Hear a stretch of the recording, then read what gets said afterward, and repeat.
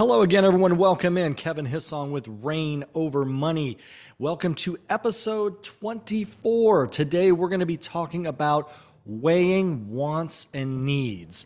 Sounds very simple at the just at the surface, but there's a reason that I put it near the top of the Reign Over Money diamond, and that's because wanted to kind of set the stage with many of the pieces that will help you get organized, be more organized, get you started investing, get maybe your investments that you're already doing in shape, get a greater understanding of some things.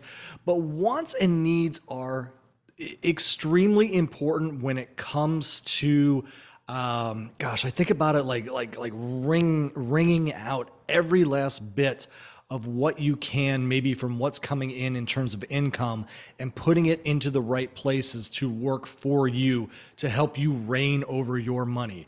Because let's face it, when it comes to the wants out there, the wants are always out there. They're always all over the place. You turn the TV, the commercials, the radio, even your podcast, break in with commercials, whatever.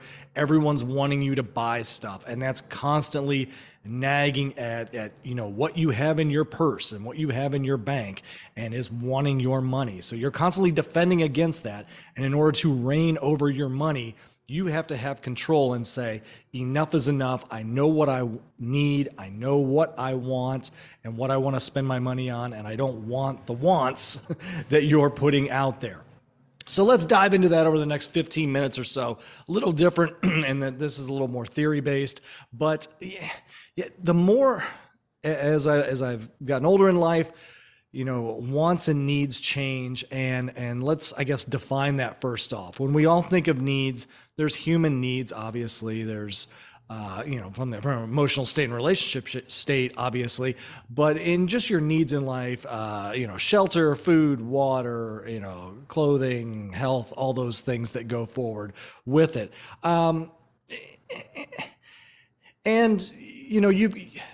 Everyone's got the hurdles that they have to cross in life. If you're, struggling to afford housing, if you're struggling to afford food, your health is in decline, whatever it may be, that's a whole different story. I mean, you've got to get your basic needs in place first. I guess where I come in and where I come from with this is a little bit of the kind of, like we say, first world problems. You've got some income coming in, you've got some stability in life. How do you take that to the next level and allow the money that you have coming in working harder for you?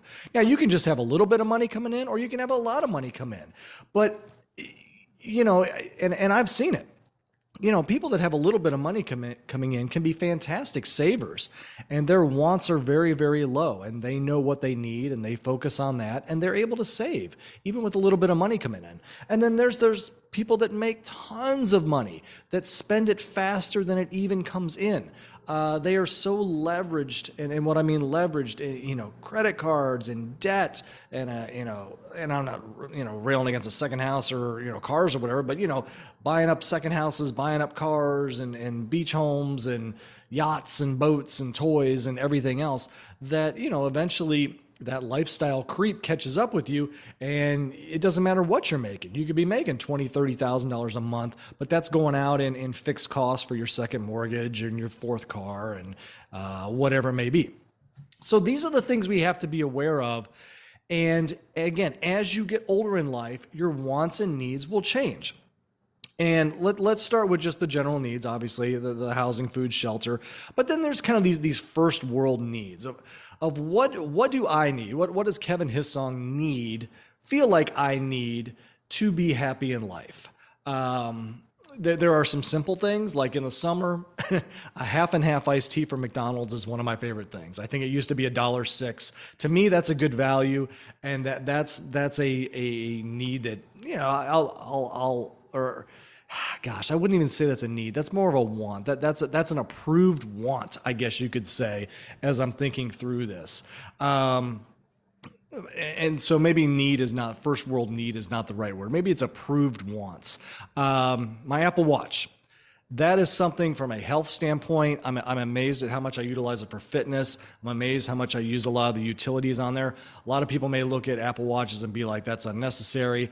I even go the extra step and pay the $15 a month or whatever for the cellular because I love it, because I can go run without my phone and have it on me for safety reasons. And the kids are trying to contact me or my wife or whatever. That's kind of an approved thing that I'm okay with. But I think where you get into issues is with lifestyle creep. If you're in your early 20s, you get your first job, you got your income coming in, you got your rent, you got your food that you're paying for, you're probably going out with friends and things like that. And you're going to find, like most people, that you're spending way too much money going out with friends on the weekends.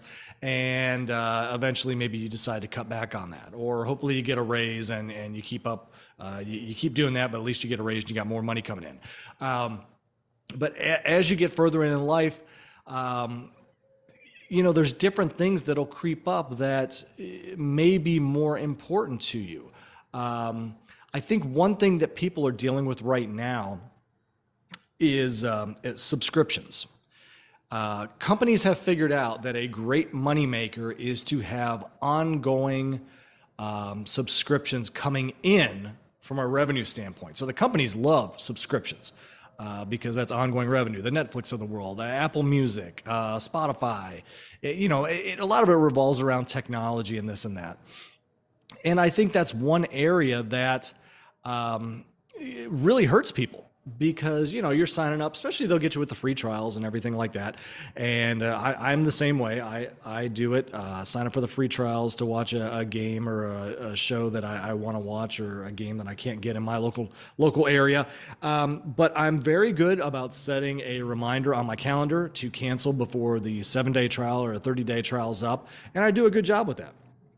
So that's, maybe just an idea for you there to help you stay organized with that. Because next thing you know, again, if you're looking at your downloads of your bank accounts and your credit cards and everything, next thing you're seeing is, $10 here for Netflix and $9 here for Apple and $10 here for Spotify. Next thing you know, it's $100, $200 on top of maybe the cable that you're already paying for and whatnot. So I think what it comes down to are, those needs are, whether they're, absolute life needs or maybe more lifestyle needs or approved wants.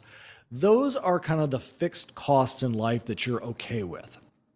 Where it gets iffy and where people starting to get into trouble is where those variable wants come into play on a monthly basis and really start to drag you down. Because this is a game, and a month-to-month game is, hey, this month did I make more money than I spent? And if you're saying yes, 1, 2, 3 months in a row, awesome. If you can say yes for the entire year, you are truly winning. We don't do it every month. I mean, there's certain months that our outflow is definitely much more than our inflow, and I don't like that, but I will look at that and I will make adjustments where need. And usually the issue is the variable costs are much higher, whether it's shopping, home improvement, whatever it may be. Now, a lot of that stuff, hopefully we've planned for, but it's the variables that get you time and time again. I think another one that people get into trouble with the wants versus the needs. And a lot of it goes back to, technology now has allowed us to do so many things and be a little lazy. And food delivery is huge among that. The DoorDash and, everything else that goes Uber Eats and whatnot. The extra cost, and that's one reason I actually hate using it, is because I can never quantify how much I'm actually paying for a DoorDash. If I'm getting something from Panera or, pizza or whatever, it's tough for me. Did I pay $8 extra or $10 extra for DoorDash? I never even know. So a lot of the times I'll say, screw it. I'll go pick up the pizza. Even if I'm tired, I'll go do it. But it's just little things like that add up over time. If I'm doing that, we'll get pizza once every 2 weeks or whatever. That's $20 a month just doing that. Maybe the kids have something going on and we're ordering Panera or whatever, make it easy. Again, that's something easy to go and pick up. It's a different story if you're not in a convenient location to do so. But if you've got the opportunity to take advantage of these things, you've got to be a little cautious of the laziness lifestyle, because it can really affect the variable side of your costs. And that's really all we're trying to control. If you can, if you can first off control, I think everyone can pretty easily get a grasp on how much am I paying on mortgage or rent, how much am I paying for education, how much am I paying for utilities. That's pretty standard. Now, obviously, with utilities, yeah, you can cut the heat back a little bit, or the air conditioning or whatnot, or the water. You can try and save on some water, or whatever, for your bills. Understandable. You can cut a little bit there. And we've actually done a good job of that. I've actually noticed with the new HVAC units that I mentioned in the past that we had installed, our utility bills have come down quite a bit. So that's a good thing from a ongoing fixed cost, or the needs standpoint, for comfort and shelter. That's still very, very important. But again, that variable side is what's going to crush you. So I wanted, again, to have this near the top of the diamond, because there's so many things that you need to get under control and organization. And then this does go back to organization, but this is a little more advanced, because once you get that true understanding, hopefully you're using something like Mint or whatever, as we've said in the past, to download and track how you're budgeting things, and you can see the differences. And then you can make some educated changes. I'll tell you one thing I'm going to do for 2024. I do love Starbucks. I really do. There's one drink I always get. I always get a mocha, same way, extra shot of espresso. Always done it. But I noticed just the other day that for the first time, my drink crossed $7. Now, apparently it was okay for me to pay. Now, I'll go back and say, when I started drinking these mochas, they were $4.25. I'll never forget, because I'd always get them on my office days, home office days on Fridays. I would always get them in the morning and come back and do my expense reports and everything. They're $4.25. Now that drink is $7. And for some reason, to me, $7 is the flag that I said that's just enough. I can't do it anymore. So I'm going to set a goal for myself to try and spend less than $100 for the entire year of 2024 on Starbucks. So I'm going to spread out my drinks over time, and it's going to be much more of a treat than before, because $7 is just crazy for a cup of coffee. It really is. $6 was crazy, and $5 is crazy. We all know that, because the Susie Ormans and Dave Ramsey of the world tell us to cut down on your coffee spending. Well, $7 for me has finally reached the point. So sorry, Starbucks, you're going to see a drop in your revenues, because I've had enough. and hopefully there's things you see out there too, where you just finally say enough is enough with how expensive certain things are. We've seen it. Inflation has affected us all in different ways, and there's certain things that are more costly to some people than others, and for me, coffee is just one that's triggered me. So, think about that again. Be organized. Take a look. We're getting near the end of the year. It's a perfect time to kind of take a look at things, set a plan for next year, set some goals for next year. I think the first goal is to try and get net positive on a month-to-month basis. Maybe you start simple. Maybe you start with your gross income, and by gross I mean that's just how much you make before your taxes come out, before everything else. Just start by getting your gross income higher than your outgoing expenses. Start there. That's not where we want to be, though. We want to be to where our net income, what we actually see on our paycheck, what goes into our checking account, what goes into our savings account, what goes into our investment account, what goes into our 401ks. We want to get to a point where that is more than our expenses. If we're at a point where that is happening on a month-to-month basis, again, we're winning. But start simple, just get it for 1 month. And then, what did you do right? What did you do wrong? And make adjustments, and try and continue that over and over and over, so that you finally get to a point that every month your revenue is higher than your expenses, just like a company. Treat yourself. You are your own company, and companies don't stay in business long if their expenses are higher than their revenues. And then be cautious of lifestyle creep. I've mentioned it before, but lifestyle creep, if you're not familiar with it, it's you're getting raises, you're making more money, and as you make more money, you just spend more money. A lot of it happens kind of sneakily. We don't realize it, but it is lifestyle creep, and little things. It's, oh, I got a raise, so instead of just having Netflix and Amazon Prime, I'm going to add Paramount, and oh, there's a show on Hulu, so I'm going to add Hulu as well, and oh, we can go out to eat a couple more times a week. One or two of those things is fine, but when you start adding 4 or 5 of those different variables based on your raise, you've already wiped out whatever raise you got or whatever bonus you got or whatever. So lifestyle creep is a huge part to being organized and being able to have that extra disposable income, because there is no better feeling than at the end of the month, end of the quarter, having a pot of money left over and being able to put it in an investment account, add more to your Roth IRA or your traditional IRA or whatever it may be. Those are the things that will allow you to, now you're reigning over your money. Now you are owning it, and you are heading in the right direction, and that's only going to increase your net worth. Maybe you're buying some ETFs that pay dividends, maybe you're buying some individual stocks that pay dividends. Those things, those stocks, those ETFs behind the scenes are now paying dividends, and you're reinvesting those dividends, and it's working harder for you.